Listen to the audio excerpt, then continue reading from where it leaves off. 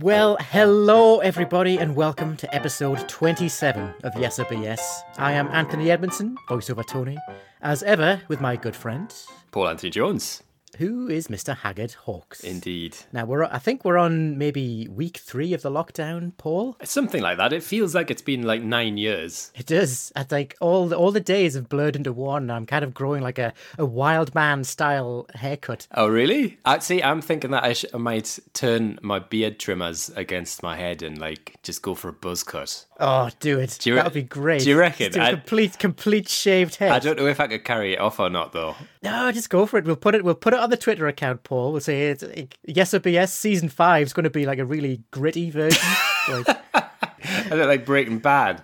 Yeah. All normal life has gone out the window the minute I get a buzz cut. To be fair, I'm already like I had carrot cake for breakfast. Like the rules have gone. But that was before the lockdown, Paul. True. I don't know what's different there. Like. So how are you doing on the facts for the final episode of season 4? I was really confident with these stories until I read them through again today, and now I don't know. Because you text me saying that you've got some really good ones, so I hope these hold up against yours. Having just read them in the last 2 minutes, I'm also not so confident with them now. That's been really setting the bar high for our listeners then. So stay tuned, everyone. But I'll have to say, I've finally broken, because I did promise that I wasn't going to do any Roman facts at all. Oh, God. But here... Like, it's just one set of 6 episodes. Just don't do a Roman fact. How hard is that? It's too late now. There's no time to change this. That means all 3 of them are Roman facts. No. I've got actually my second fact about etymology as well. Oh, is it about the etymology of the word Roman? Spoiler alert, it comes from Rome. But I've turned it into a 20-minute speech. Probably, yeah. Oh, you've broken your own self-imposed rule. I couldn't help it. It was too much not to do one. Is it that good a story? Oh, it's a good one. All right, okay. Let's launch into it, Paul. All right, here we go. It's right, season finale. Yes. You've upped the ante and brought the Romans back into it. Yes, because we're going to talk about the tales of Herodotus again. Oh, That's the sound of everyone clicking this shut. Excuse me. Last time we did Herodotus, it was quite exciting. If you remember, for you. If you remember, it was the story about the Persian invasion of Egypt and the ophthalmologist. Yes. All right, yes, that was quite a good story, yes. You see? Okay. So, a little bit of background on Herodotus first. Now, Herodotus gets some stick because he gets accused of being more of an outlandish storyteller than historian. But the truth is, he's the only source we can rely on for a lot of the history around this period. But he was also a bit of a showman because he would recite his tales to crowds. So take all of his stories with a pinch of salt. Okay. He did actually travel around the Mediterranean and interview people. He was like the very first historian, really. But what did Herodotus write about the Romans, I hear you ask? Hearing absolutely nobody ask that question. I'm really starting to lose confidence in this fact. The only person asking that question is the voice in your head. I'm sure there's at least one listener who likes Roman facts. Right, come on then. This thing.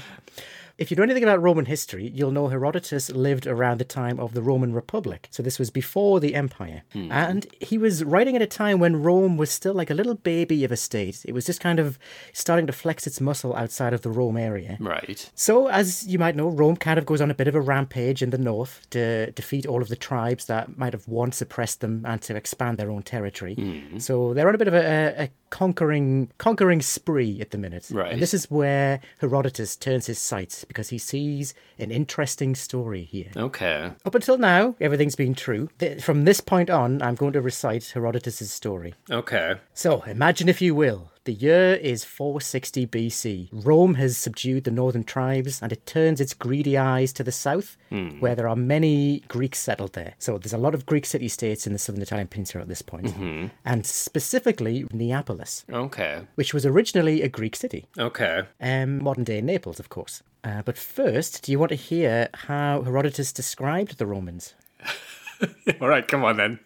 He said, the Roman is thick-headed but tenacious. He claims rights to all lands he sees, but is never satisfied with his conquest. Eternally paranoid, he lives with the casus belli of, for the protection of Rome. The casus belli means a cause for war, Yeah. a reason for war. And there were a few different reasons you could declare war on someone. One was fear, actually. Right. One was for honour, and the third one was for national interest. So All right. there's a few different reasons you could declare war on someone. You could but I don't know declare if- war based on fear. Yes, if you were afraid of a neighbour who was threatening you, you could kind of preemptively declare war on them. Ah, right, I get you. Right, so it's not like me going, I'm scared of spiders, so I'm going to declare war on spiders.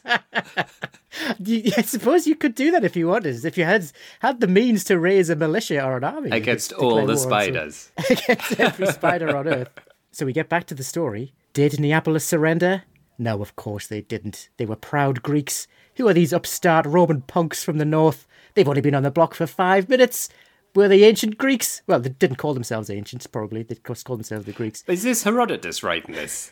No, this is my telling of it. Right, okay, so this is your paraphrasing. I'm paraphrasing Herodotus. Right, I was He going to say, basically I don't saying- think Latin had a version of the word punks.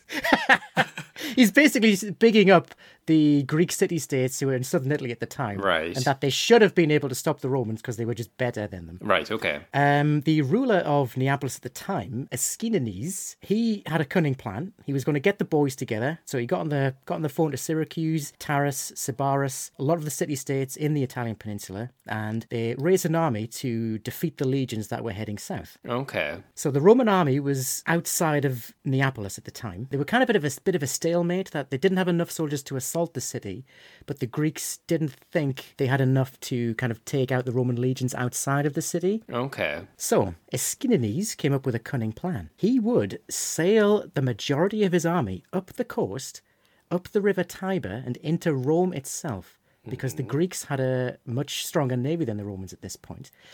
And the idea was to set out just before dawn, sail up the coast, and they'd arrive in Rome by darkness the next day. So they were going to sail up the Tiber, attack Rome under the cover of darkness, kind of like a Trojan horse style victory over the Romans. Right. But Romans got wind of this.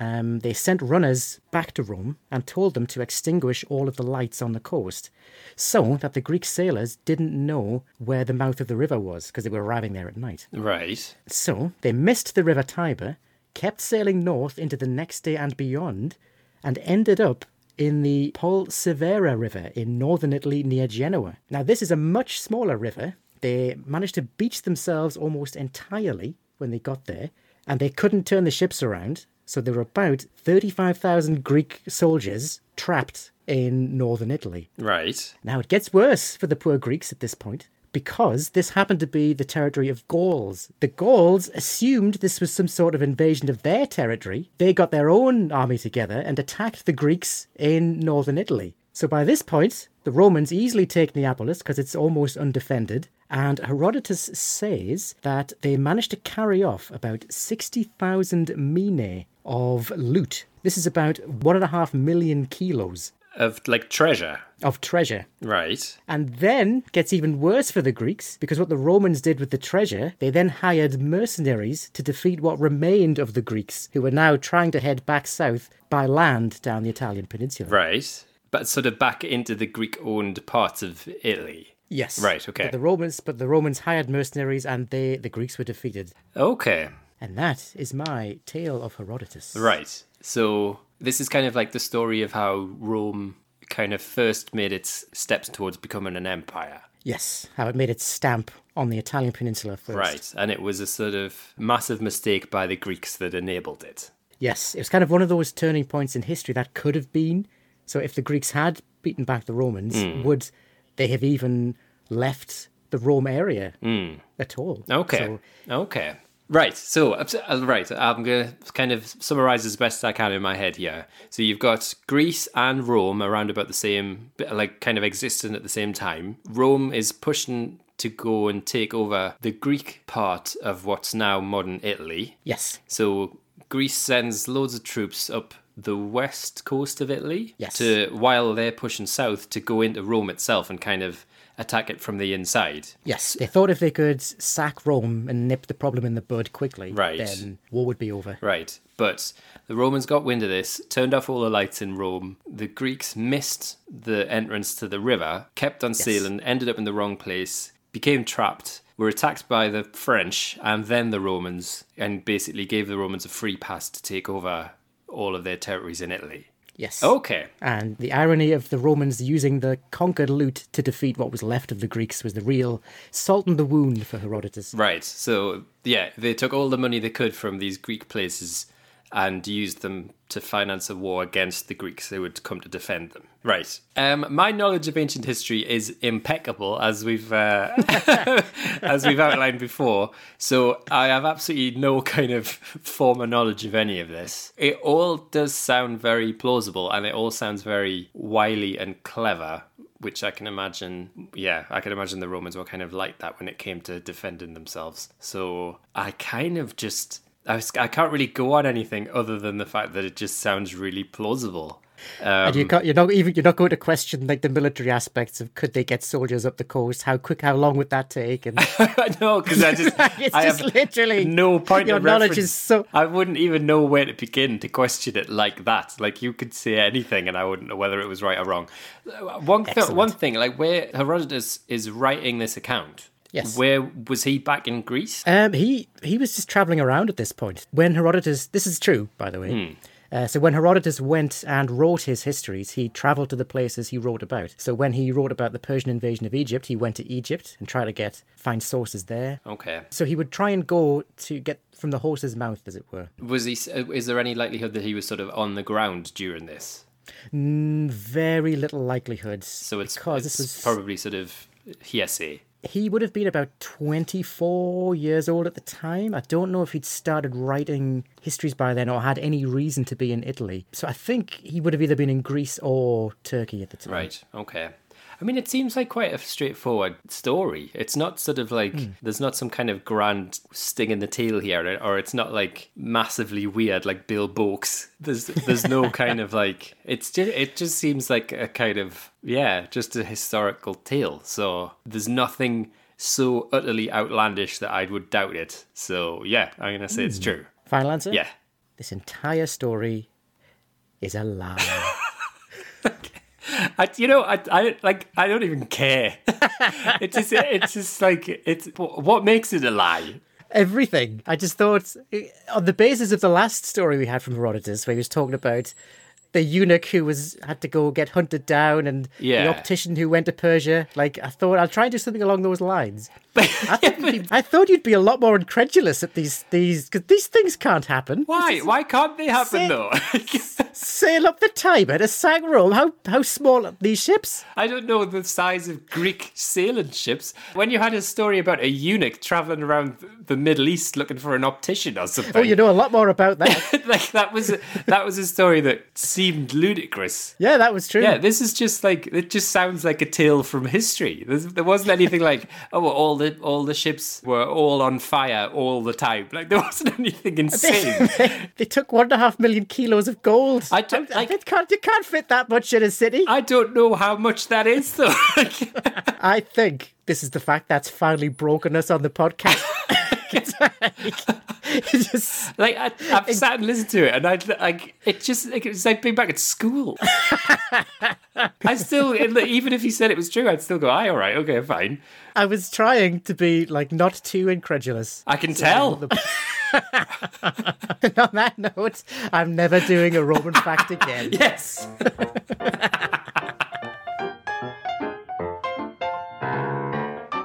So before we get on to Paul's facts, I sort of have to mention we've had like a good 15-minute argument because I thought that was entirely ludicrous, but Paul has no point of reference and thinks it's normal. Absolutely not. Like, I still don't understand how you think that's a ludicrous story. Because everything about it sounds insane. It doesn't. It's just lots of ships going around Italy. Why? What makes that ludicrous? I don't understand. Everything. Anyway, we'll continue this argument another day. This is what lockdown's done. Yeah. So what's your first fact, Paul? Right. Speaking of things that are ludicrous, I think the stakes are raised slightly higher on this one. Do you know what a cloud hopper is? I don't. It is a single-person hot air balloon. Okay. Right. So this is actually now quite a popular thing. You can kind of hire these, and it's like looks like a little kind of seat with a kind of little propane engine on the back of it, and you just sort of fly around with a hot air balloon above you. You can do this today, but I'm going to tell you about the sort of first time that single-person hot air balloons became a bit of a craze. Back in the 1920s, okay?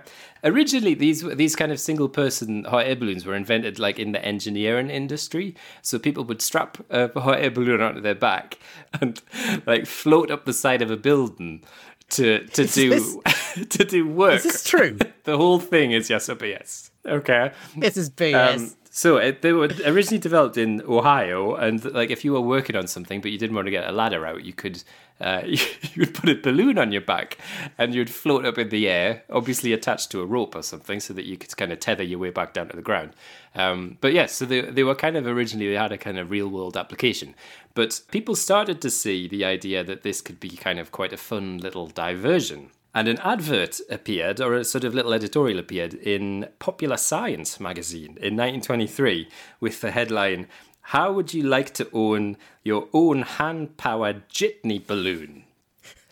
Okay. Jitney is a 5-cent piece. So these were kind of quite cheap, these things. So this kind of became a bit of a craze, and the idea was that you would put one of these on your back and you would kind of be able to sort of bound around like as if you were on the surface of the moon. And this kind of went on for a few years. And another report turned up in 1927, and here's a quote from this report. "How helpful this sort of thing would be. We could strip the spring cherry tree without endangering our legs. We could disperse with elevators and enter our offices on the 3rd or 4th floors by merely leaping up to the window and crawling in." Okay. So there kind of started to be like a real zeal for these kind of individual balloons, and there were adverts appeared that showed people with one of these on their back kind of bounding over hedges and across fields and things. And people kind of started buying them. And this craze turned up in Britain in the late 1920s, and in 1927 it came to the attention of Arthur Conan Doyle, the Sherlock Holmes author, of course. And he's quoted in the Daily Express in March 1927 as kind of foreseeing these as a bit of a tool for the future. He imagined that people would walk around with what he called small balloons or hydrogen knapsacks on their back that would be aids to pedestrians. But he realized that there might be problems with these, because he said that not too much should be attempted, and that you would need to monitor the difference between the lift of the balloon and the weight of the passenger. Okay. So he said, what is needed is to turn the 15-stone man into a 5-stone man. That he can just go to the gym. That he could have to go to the gym and catch some sort of wasting disease. So that he can go on his way swiftly and without fatigue. Better 30-foot strides under control than 100-yard springs, where we may be the sports of puffs of wind or unforeseen obstacles. I've got so many questions. Are you? I'm nearly done. So this report that turned up in the Daily Express said, this craze is we think is going to kind of sweep the country. So come to a display of this new technology at Edgware Aerodrome. And it was at this sort of display that a RAF parachutist called Brainy Dobbs decided to give a demonstration of this new technology. And so he straps one of these kind of single-person hot air balloons to his back, and they inflate it, and he kind of starts sort of bounding around, and someone in the audience shouts out, "For God's sake, those are live wires." And Brady Dobbs replies, "I'll risk it." And those, unfortunately, were his last words, and he struck those overhead wires and was electrocuted. And that's so brainy, are you now, Brady Dobbs? And this is kind of seen as sort of what really ended this craze. It was seen as incredibly dangerous. Oh, it was that. It wasn't the fact that it was ridiculous. And the fact that it had led to this poor man's Poor man's death. He's now said to haunt his former RAF barracks at RAF Henlow in Bedfordshire. Is old Brainy Dobbs. But this is what sort of put pay to the 1920s craze for what were called balloon hoppers, or single-person hot air balloons. Right. First of all, how old was Arthur Conan Doyle in 1927? Oh, I don't know, actually. He was probably quite old, because, I mean... That's what makes me think I don't think he'd want to be using one of these, jumping around as like a 70 or 80-year-old man. What's he going to do? Why is he even condoning the use of these things? Why him? Well, towards the end of his career, he kind of... he didn't Went shelve... mad. He didn't shelve being an author, but he sort of became interested in all kinds of other pursuits and things. He became very interested in spiritualism, and there's the whole thing of him believing in fairies after those pictures were forged and things. So he did become interested in other things and put a lot of his time in later life into kind of proving or disproving that various things were possible. So, he was probably, I don't know what year he was born, but by 1927, he's certainly not a young man. Right, that's the first thing that makes me think it's BS. The second thing, there's literally just a sack of hydrogen on your back. Yes, but the early designs had hydrogen in, but they were later switched to helium because there was a newspaper report that said that the people who used them would want to smoke, and you can have a naked flame around helium, but not around hydrogen. This has got to be BS. Right. First of all, if it was helium, you'd need loads of helium to lift a human body any sort of distance off the ground. Well, even if they were if it was used to kind of lower them back down gently, you'd still need. It would be massive. It would be like the Hindenburg or something. You're jumping around with the Hindenburg on your back. It wouldn't be the size of the Hindenburg. The Hindenburg had about 100 people on it. Yeah, so times that. Well, reduce that by 100 times, and there you've got it. That's still massive. Well, there wouldn't be the weight of like an engine and a gondola. Don't you be coming out with this cloud hopping. Who invented this? I don't know. Like I say, it was just... You invented this. That's the correct answer. It began as a sort of tool for engineers in Ohio. And then people started using them. What? In what world would engineers get use out of this as a tool? Well, if you're working... Surely, they'd need to be completely steady and stable to be working on something. Well, They wouldn't be, just fly up to the side of this ship, turn a bolt, and then fall to the ground again, and then jump up again. Well, you're not jumping up in the air and doing a couple of seconds work and then falling back down again. How do you stay in the air? You are tethered to a rope, and the rope sort of reels you out a certain length. So say you're working on the side of a big chimney or something. You're up there, you hold out the chimney with one hand and you do whatever work you need to do with the other, and then you pull yourself back in. And you haven't had to get a ladder out. And people imagined you could just jump into your office building. Yeah. From on the fourth floor. You just sort of bound around and then jump up to the third or fourth floor and then crawl in through the window. This is so ludicrously dangerous. Well, that's maybe why it didn't take off. Well, it literally did take off. Hey, what was the name of that bloke who died? Brainy Bob or something. Brainy Dobbs. Brainy Dobbs. RAF parachutist. Another thing, in 1927, were the paratroopers even a regiment then? Look who you're asking. Say, were they using planes where people were parachuting? Obviously, I don't know the answer to that one, I don't. I think brain. But again, thing is, you were laughing a lot during that fight, which makes me think you haven't made it up because you found this and thought, this is so funny. Isn't this ridiculous? It's more ridiculous Cloud than hoppers. Some ships going up the side of Italy and then getting stuck. Don't you get me started again. Do you know how big that other river was? It's tiny. No, I don't. Right. I think I'm going to fall down on... No, I have to trust my gut and say this is BS. Okay. I think you've made this because this is ridiculous. Brainy Dobbs. That sounds like a 1920s name. Watch out, Brady Dobbs. Those are live wires. Yeah. Yeah, this is BS. Okay. Has to be. You don't think that single-person hot air balloons were all the craze in the 1920s? I do not. That story is true. Son of a gun. Everything's true. Poor Brady Dobbs. May he rest in peace. at his haunted RAF barracks. This is ridiculous. No, it's all completely true. Arthur Conan Doyle got involved. He thought we'd all be walking around with little knapsacks full of hydrogen Right, I'm going to give myself a point on that one, just because that was that was ridiculous. No, it's all completely true. Yeah, there you go. Oh, well done, Paul. Thank you. I think that's how I'm going to break the quarantine. I'm just going to fly out of here in a cloud hopper.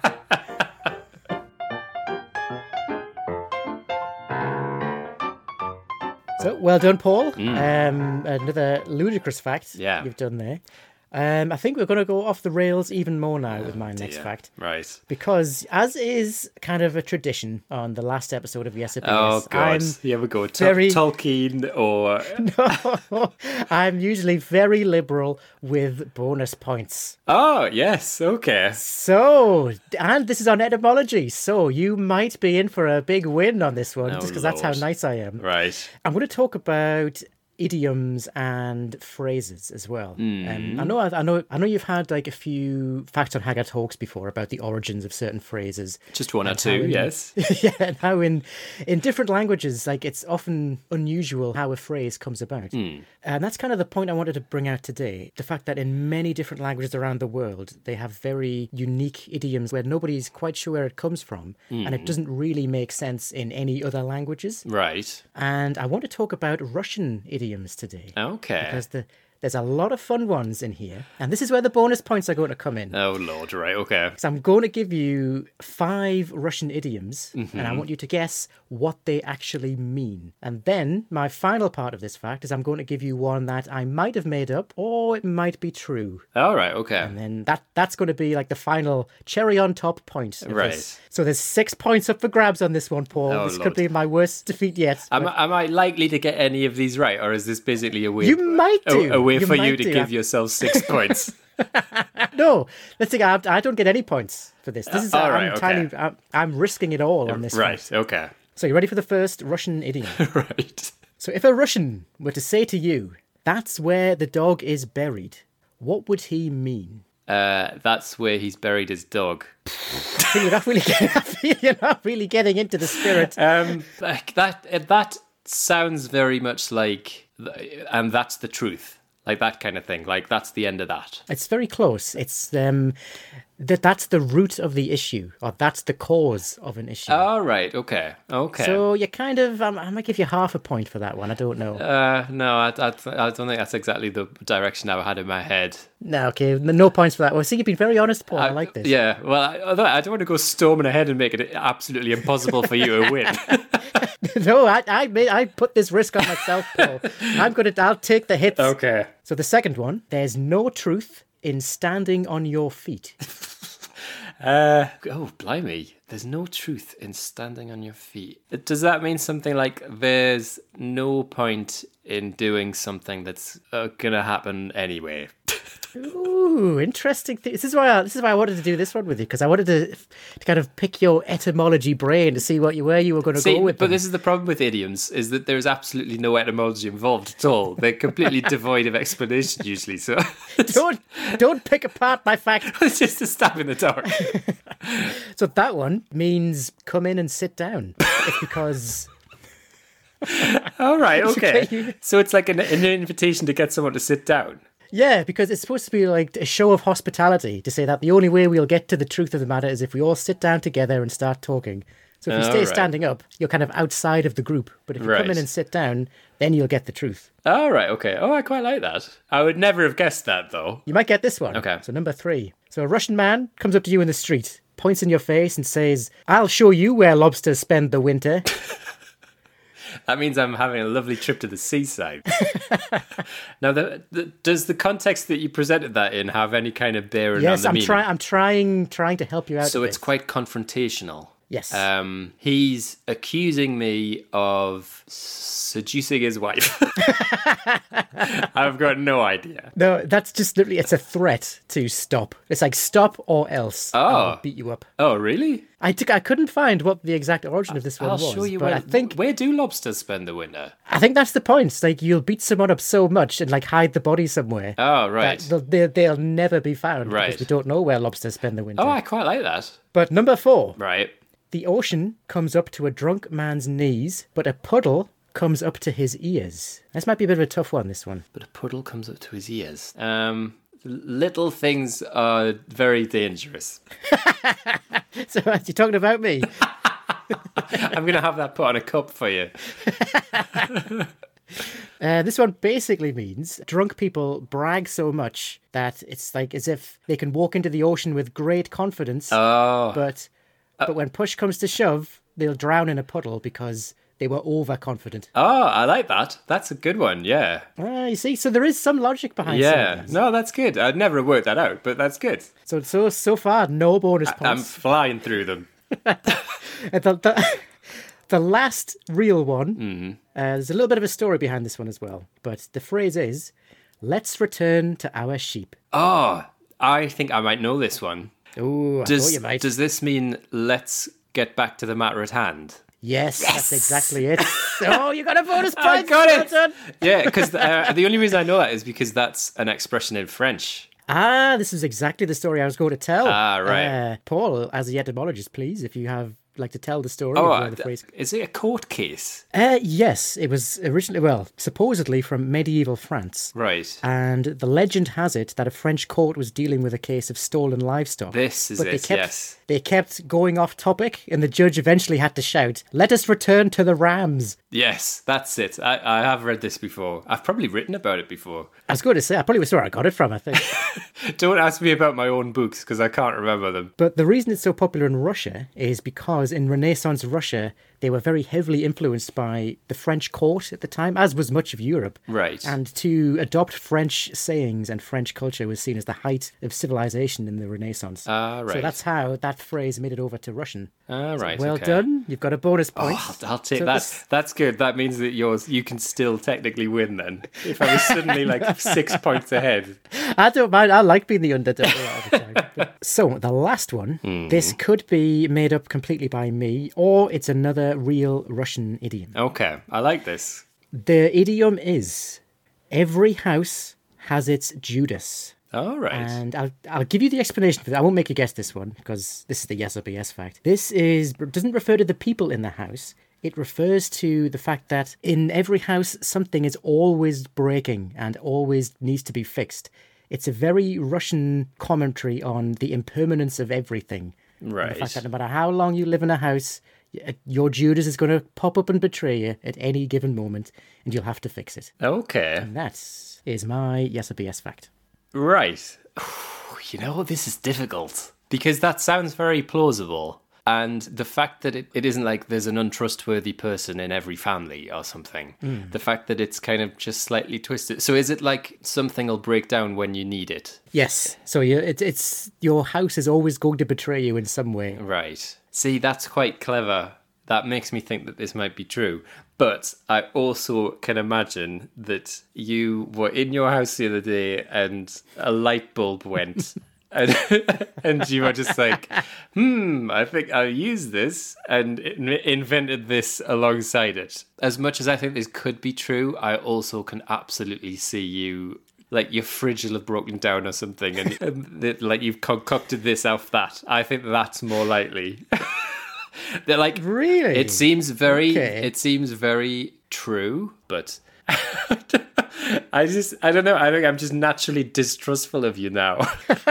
So, are you saying this is a bit too neat? No, it isn't too neat, because if this turns out to be true, it absolutely makes 100% sense. But just knowing how your brain works as well, I could just see something in your flat breaking, and you going, "Oh, I tell you, something always happens." I think I'll use this. I think it's gone that way. I think you've made this up. Is that your final answer? Yeah, no, you've made this up. BS. This idiom is BS. And that is exactly what happened.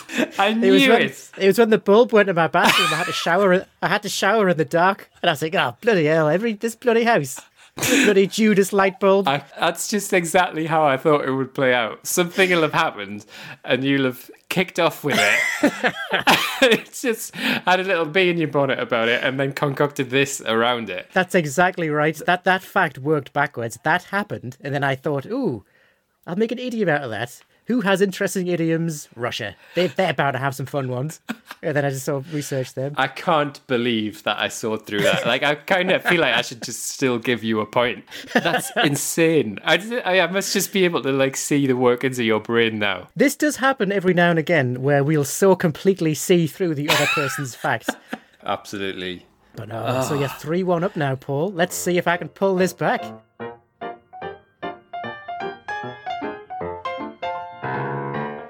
Right, so did you fix the light bulb in the end?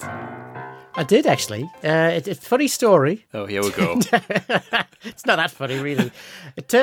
For some reason, the last person who owned this house put a dimmer switch in the bathroom. So I had replaced the bulb, and apparently it wasn't a dimmer switch bulb. All right. So I thought it was something to do with electrics because of the steam getting in there. So I called an electrician out, and he came out and said, "You've just got the wrong bulb in, mate." So I was like, oh, bollocks.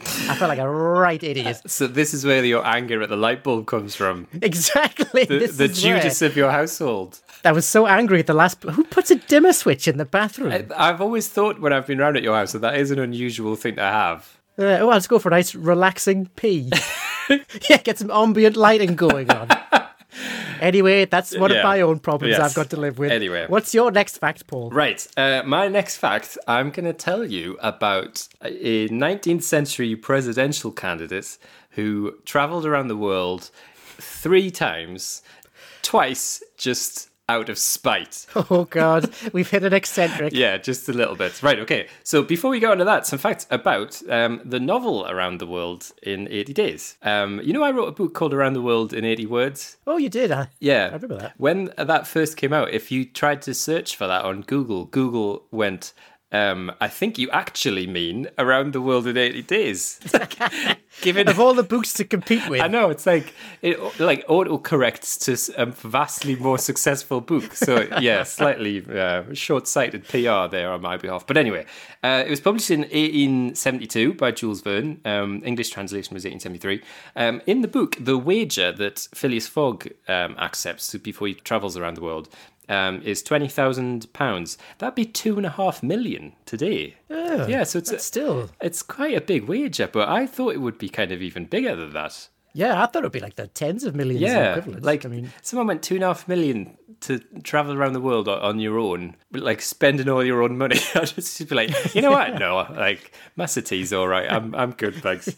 Yeah, he claimed to have been inspired to write the book after reading a report in a Paris newspaper, which kind of summarized a lot of the kind of transport things that happened in the 19th century, like the Suez Canal opening and the big transcontinental railway across the States. And apparently in this newspaper report, it said that a sort of sub 80-day trip around the world was now kind of possible.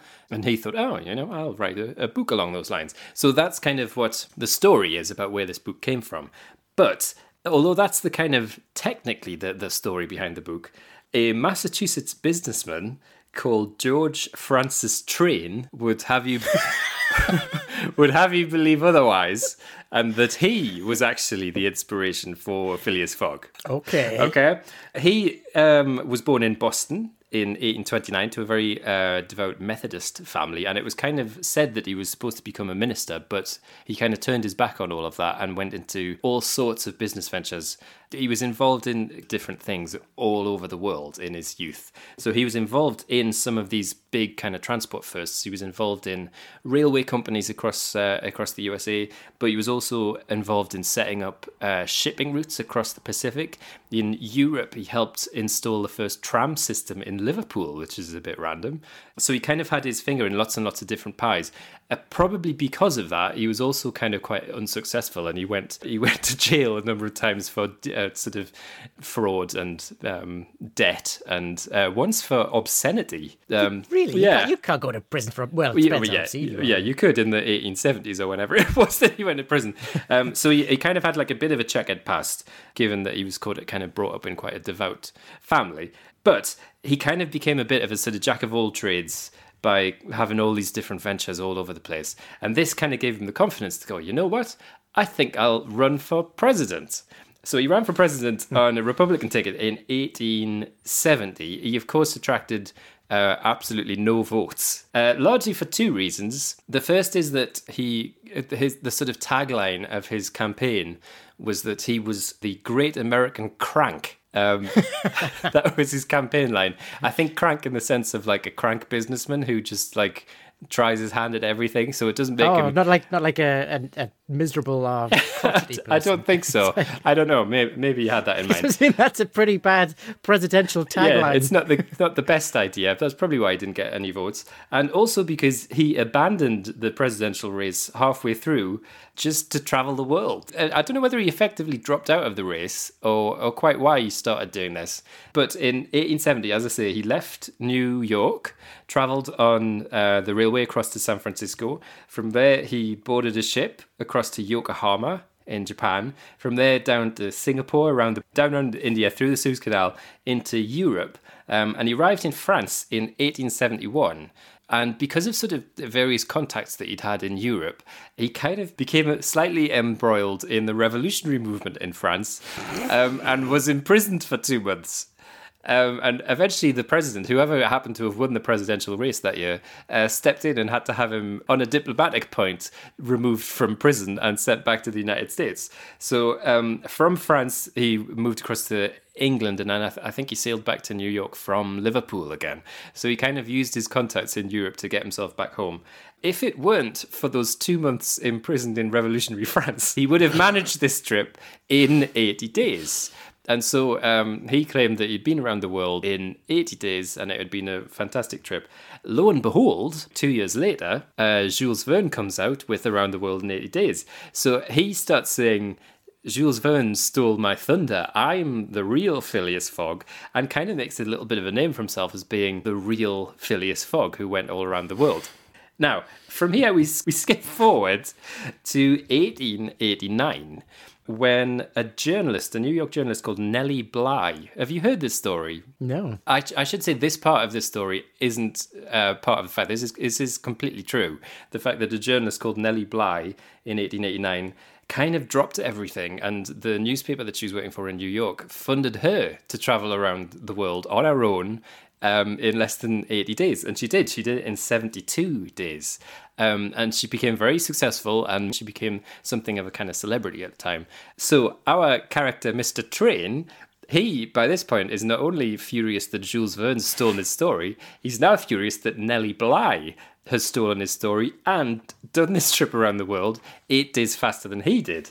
After that, he decides, well, the only way that I can do this is to do this trip again just to beat Nellie Bly. In 1890, he manages to convince another newspaper, the Tacoma Evening Ledger, Tacoma in Washington. Oh, well, he's getting the big names then. He managed to convince them to finance another trip around the world. So in 1890, he sets off from San Francisco again, across Yokohama to Singapore, down through the Suez Canal, finally gets his way across France to Calais, and from Calais, he ends up back in New York. But of course, the finish line this time is San Francisco. And he stays in New York for 3 days until he's guaranteed a seat on the train. Well, he is called Mr. Train. Yeah. I don't... So if he hadn't done that and he just got on the first train that turned up, he would have done this in 64 days. As it happens, he stayed in New York for 3 days waiting for a more comfortable trip on the train and ended up doing it in 67 days, which is still shorter than Nellie Bly. It still kind of hasn't made him as famous and as successful as he wanted to, so he decides... the year afterwards, in 1892, I'm going to give this one more stab.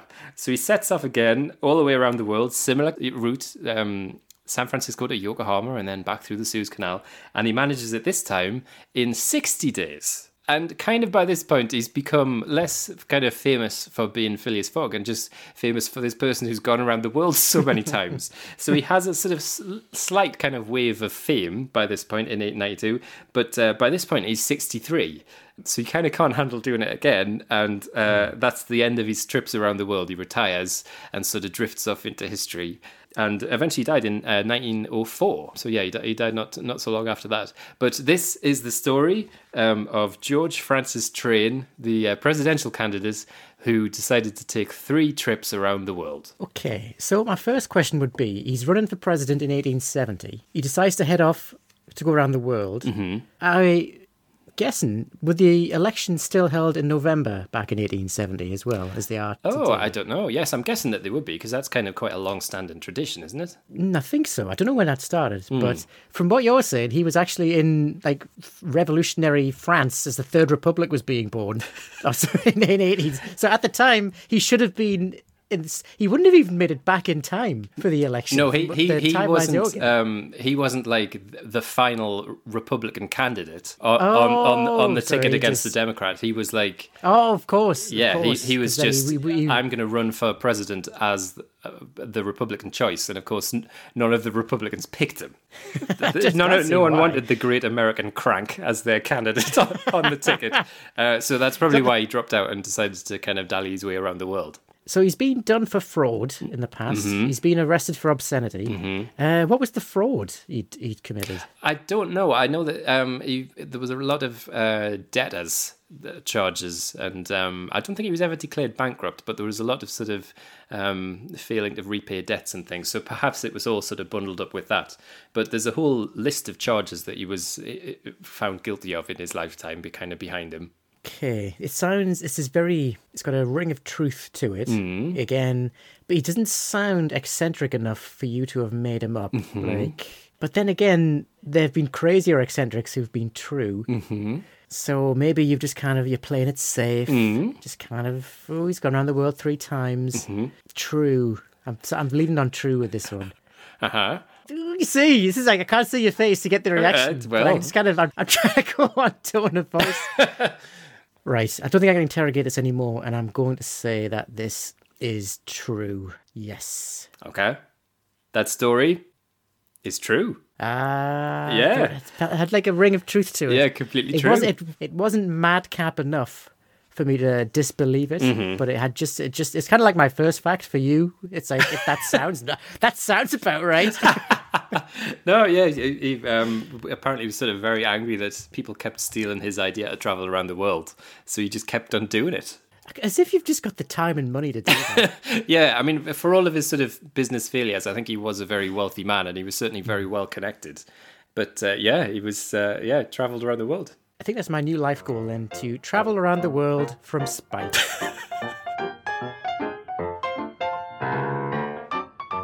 Okay, interesting fact, Paul. Around the world in 66 days, or whatever it was. I'm going to finish off on... It's something we've touched on very kind of lightly in some of my other facts, but it's not one I've ever done a full fact on. I'm going to talk about the Ottoman Empire. Oh, God. Right.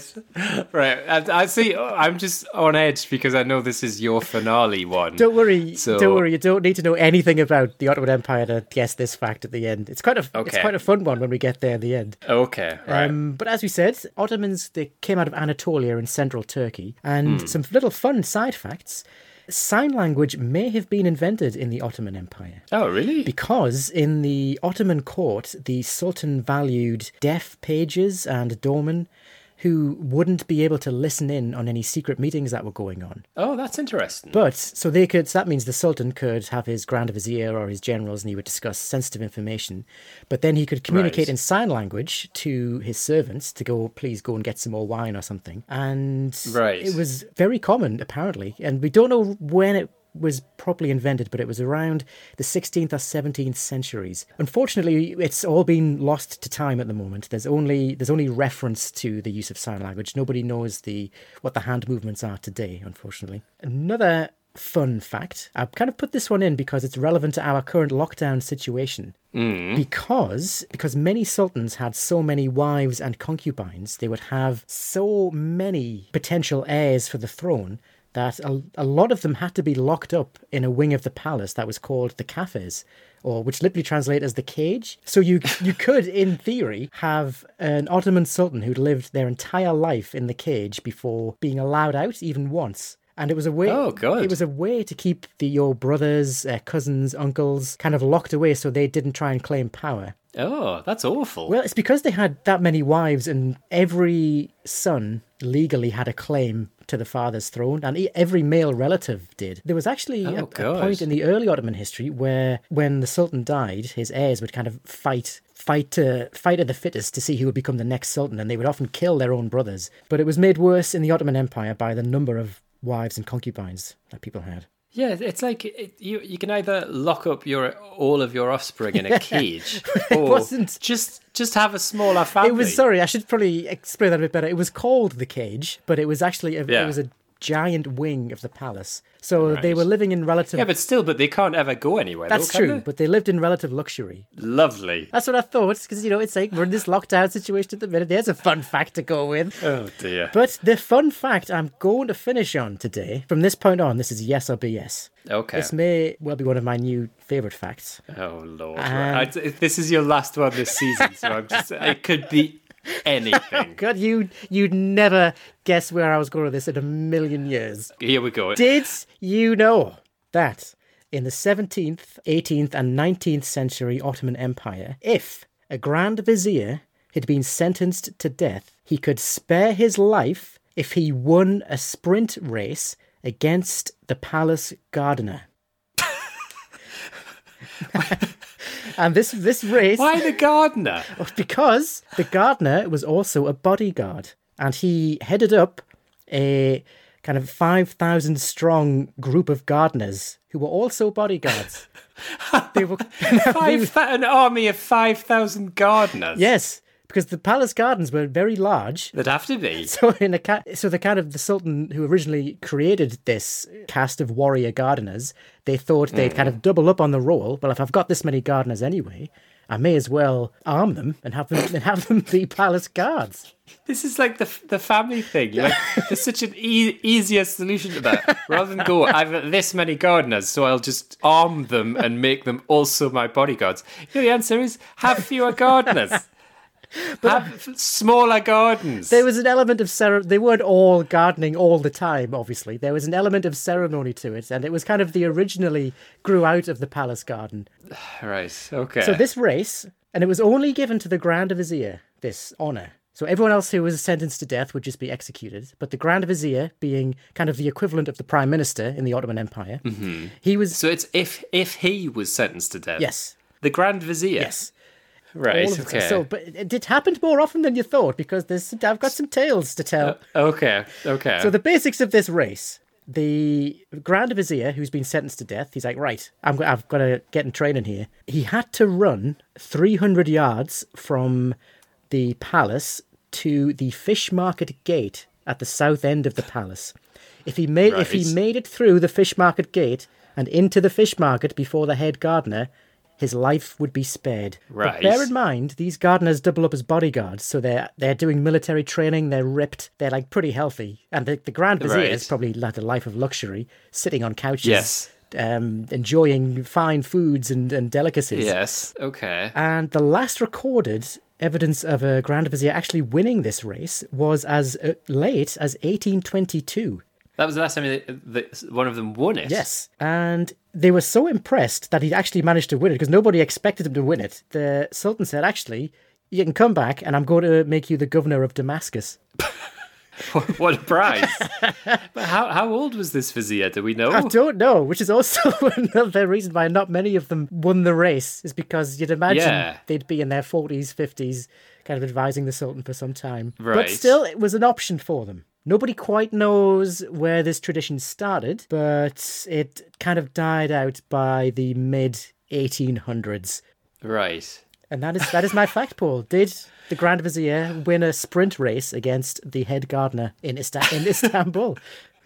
Right, okay. I told you we were finishing on a good one. This is unusual.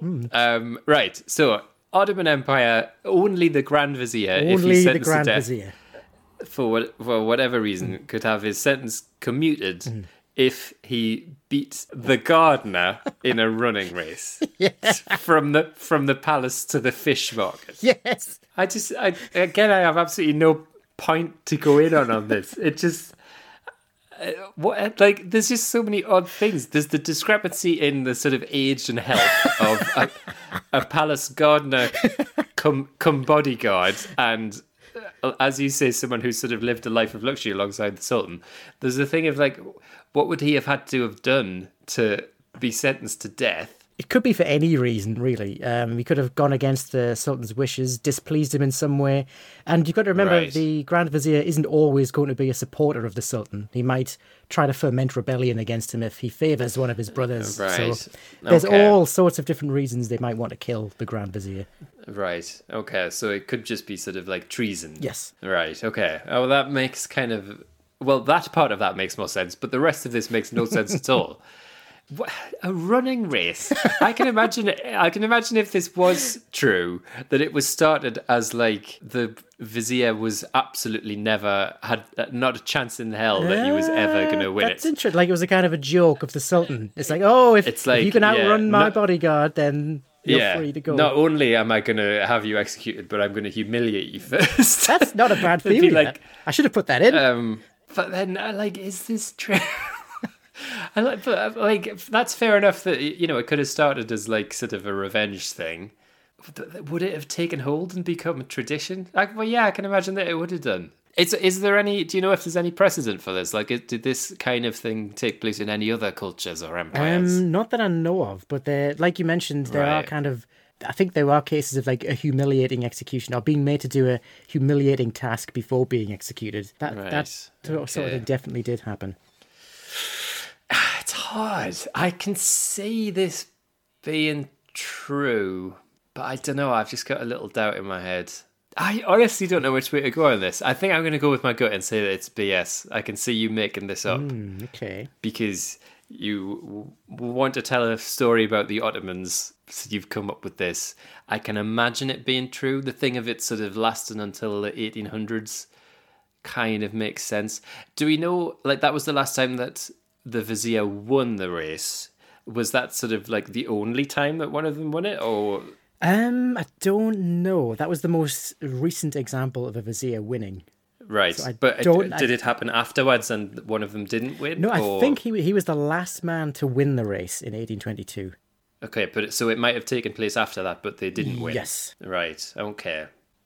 Was it like a common occurrence? Is there like records of this taking place often? Not often. It's scattered throughout the Ottoman Empire history. It's not like it didn't happen every week or anything. It's like you'll get a new Grand Vizier in. I think it was more recorded by the fact that it was so unusual. And because it was quite rare, that's why a lot of the names of the Viziers were recorded, especially the winners. Oh, right. So yeah, they were just recorded because they took part in this ludicrous race.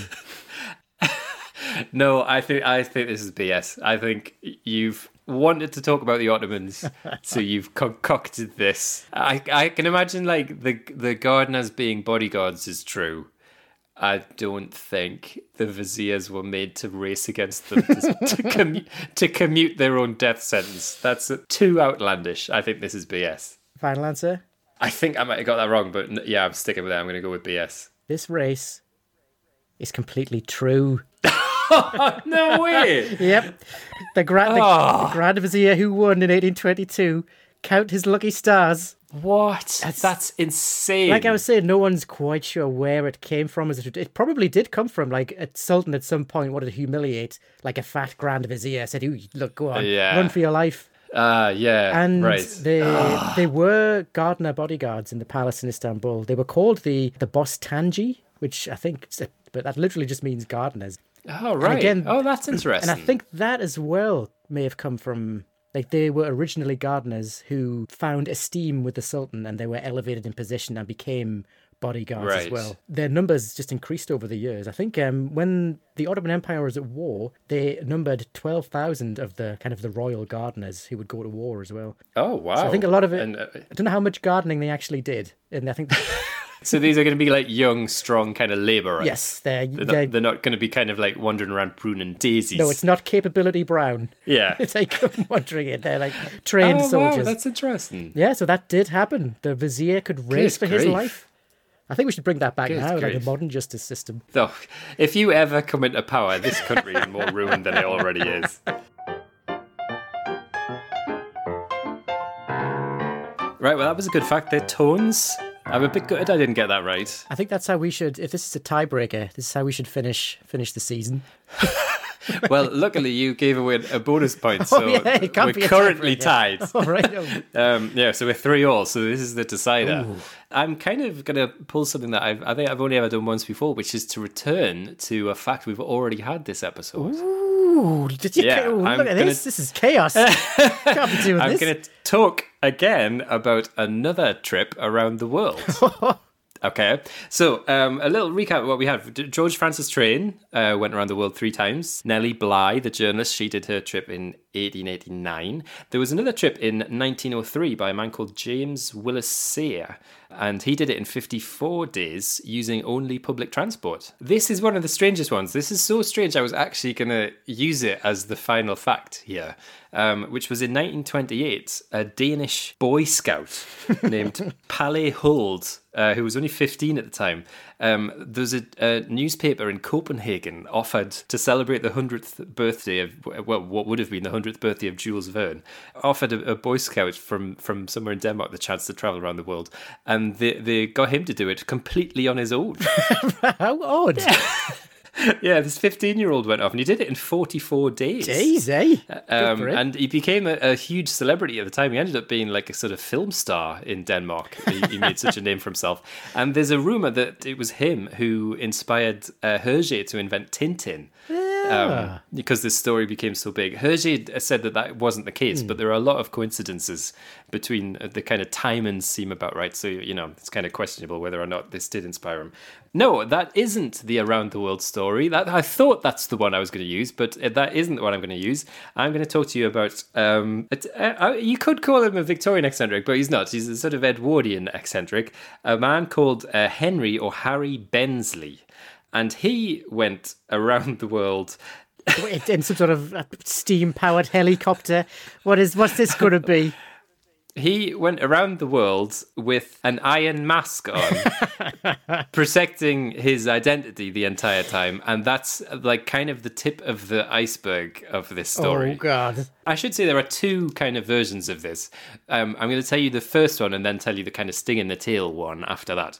So the kind of canon story, if you like, was that in 1907 at a club in London called the National Sporting Club, the millionaire tycoon J.P. Morgan, the American tycoon, was having a conversation with the Earl of Lonsdale, who is the namesake of the Lonsdale Belt, the boxing competition.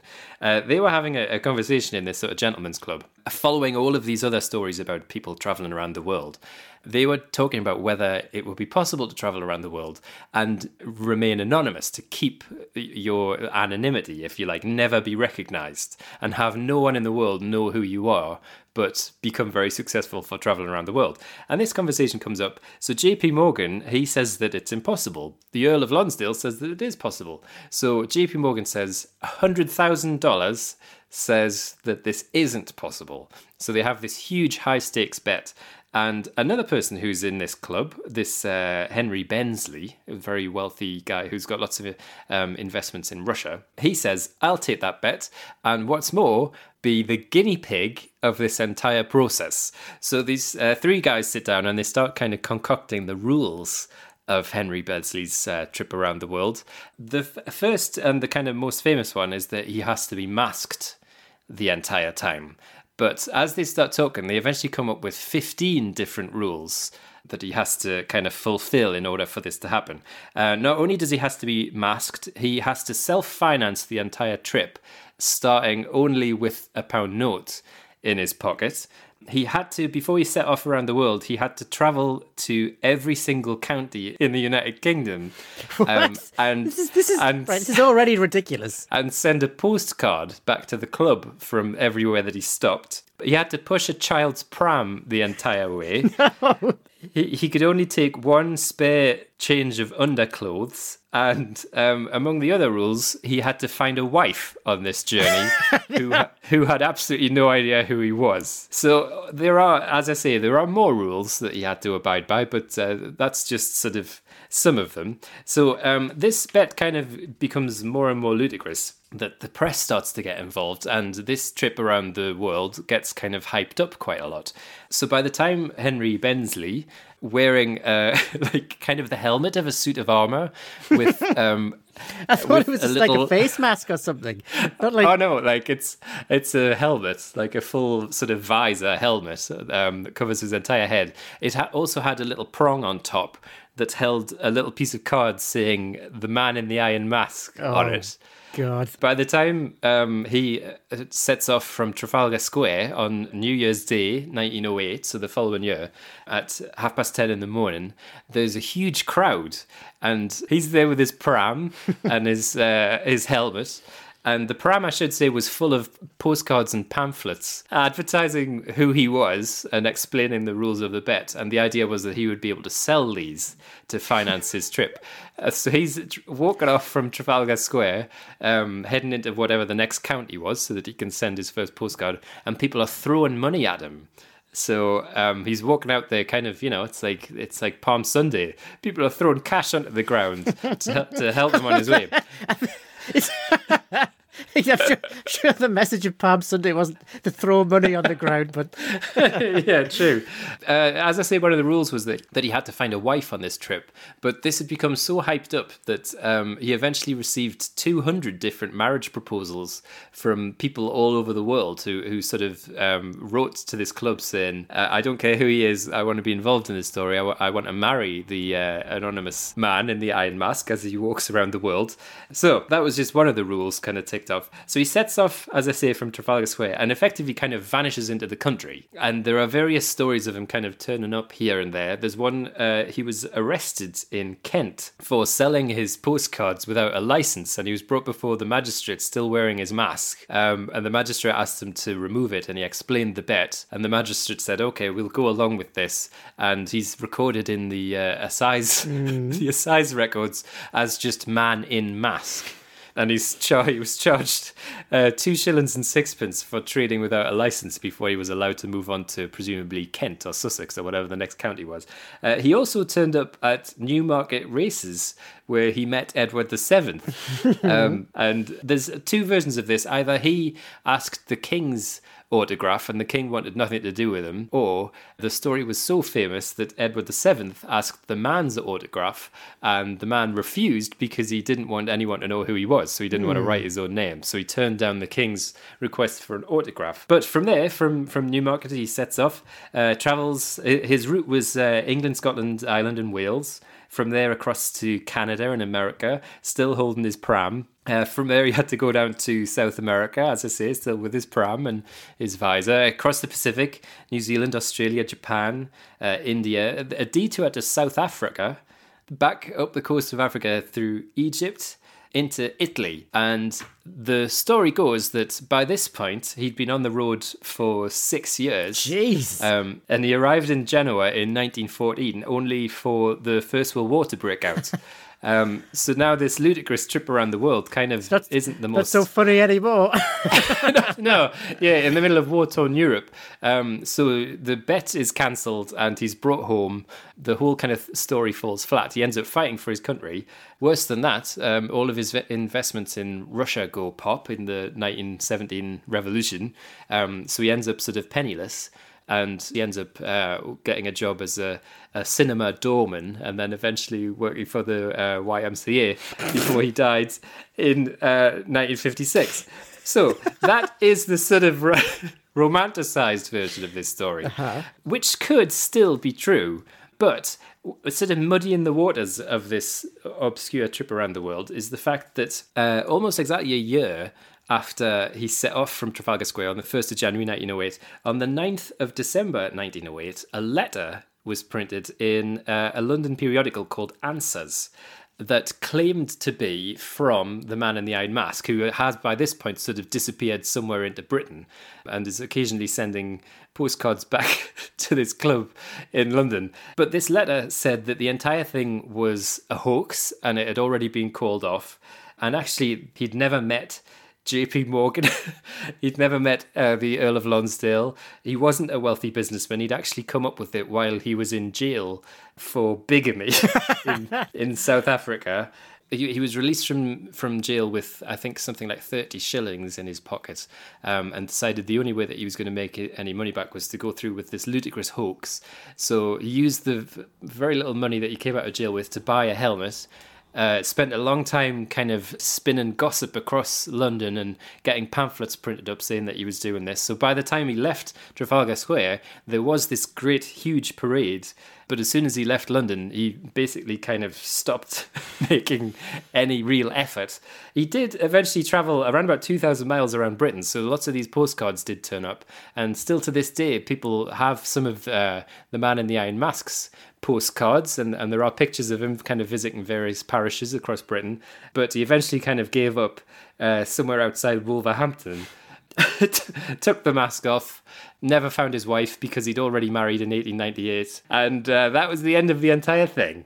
So, whichever version of the story you want to believe, it's entirely up to you, but the fact is that in 1908, a man set off around the world wearing a suit of armour helmet. Right, there's a lot going on here, so I've got Yes.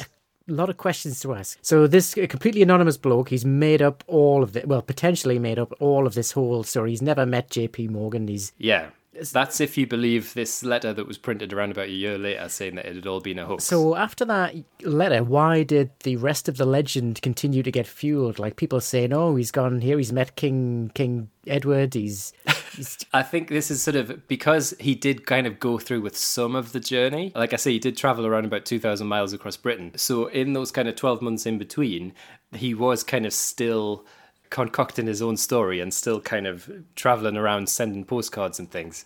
It's very unlikely that he ever actually left Britain. So how did there's no record that you kind of actually went abroad. So how did the rest of the story come about? Like his travels across America and then landing in Italy when the First World War was about to start, and then he became a soldier. Like, where's all that come from? Yeah, this is the whole sort of legend of the man that's come about. Some people will claim that part of the story is completely true, and that he did finish the trip and he did carry this pram to South Africa.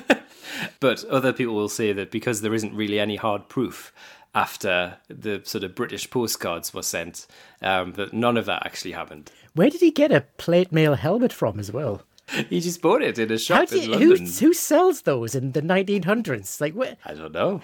I'm so torn on this one because this is giving me memories of that man who made the museum to himself that you completely made up. That's like season one. Was I think season that one. You got me on that one. It's difficult to question this because it's kind of this.